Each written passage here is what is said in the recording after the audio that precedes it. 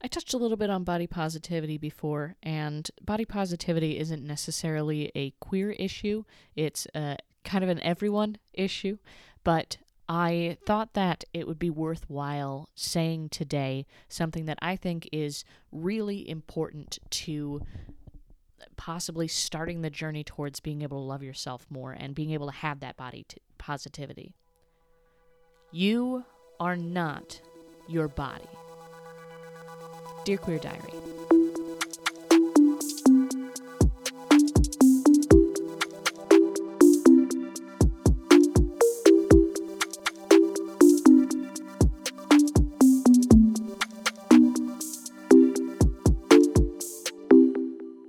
Dear Queer Diary.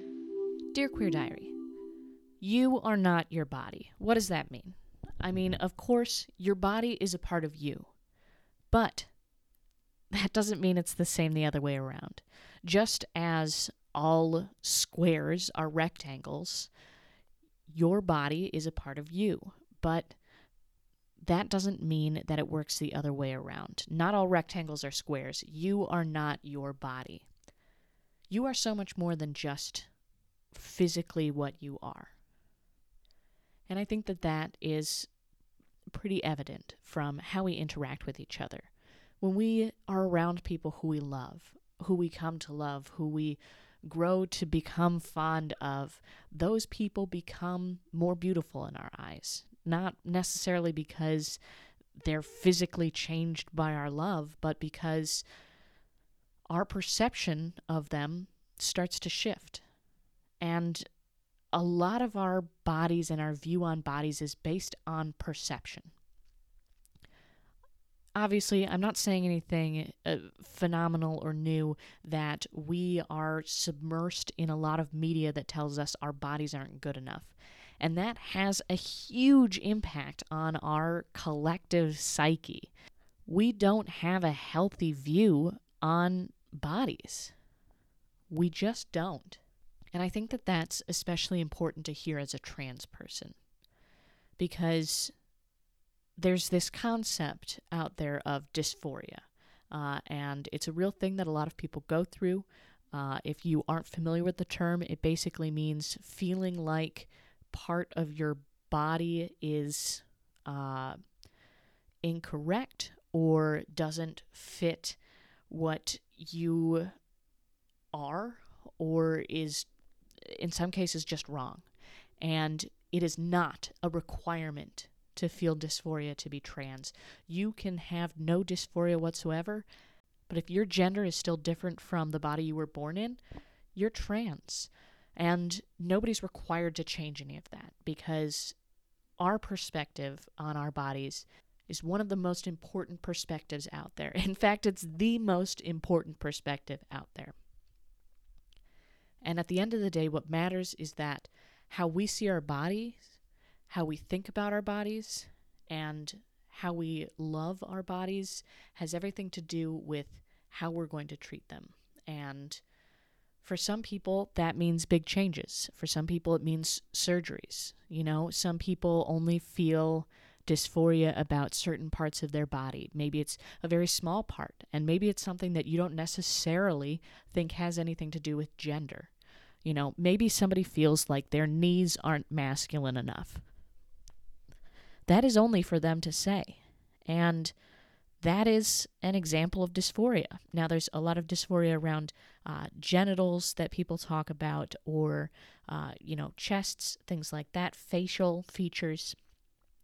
But really, any part of your body that just doesn't align with your gender can cause a feeling of dysphoria. And sometimes it's not even tied into parts of your body. Sometimes it's just a vibe. There's a lot of different ways to experience or not experience dysphoria. And it can make it really challenging to be positive about yourself. But your body is not all that you are. And it's important to keep that in mind sometimes. Unfortunately, it can have a huge impact on how other people treat you. But the more you know yourself, the easier it will be for other people to see. Not everyone. There are some people who are always going to try and fit you into a box you don't fit in. But it's okay to know something that others don't. Nobody's going to know you any better than you do.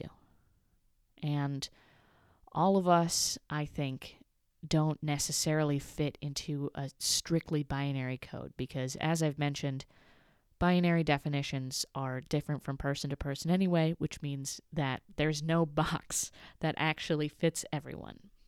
So my point is this. If there's something that you can change about your body that will make you feel better, that you can do, great. If there's makeup you want to wear that makes you feel more like yourself, or clothes that really make you feel like you're expressing yourself, or if there's a surgery you need to get that has anything to do with your body, as long as you are being safe and responsible about these things, that's beautiful. And you should go for it. Because nobody else has the right to tell you that your body should be any other way. And I want to be clear here because I know that I have a lot of international listeners. Legal and what's right are not always the same thing. And there can be legal implications, there can be societal implications to a lot of these things, but you own the rights to your body. That is something to treasure. Sometimes it can be hard to find those things that make us feel good about ourselves. But if you keep listening and watching and exploring and finding how other people express themselves, you can sometimes learn a lot about what you need. And just making little changes. They don't have to be huge. I can't say I love everything about my body, and I don't think anybody has to. Frankly, all of us are flawed, both physically and in our emotions. And that's not a terrible thing. It just means that we're human creatures with bodies and spirits and thoughts and hopes, and sometimes that is distorted from what we really have, but we are open to so many possibilities. There is so much available to us in this world that you don't need to be perfect. You just need a vessel for your happiness. Every moment you've ever had where you've been happy has taken place in your body, and if you can make your body as safe a place for happiness as you can, then it's much more likely to live there long term, that happiness.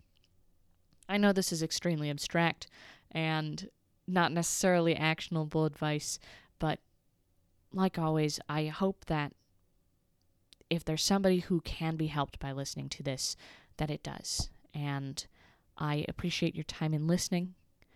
I hope that if you have any feedback or something that you want me to talk about or any questions, that you'll please reach out to me, dearqueerdiarypod@gmail.com, and that you'll go out there, find a way to hold that happiness in the vessel that you have, and that you stay curious.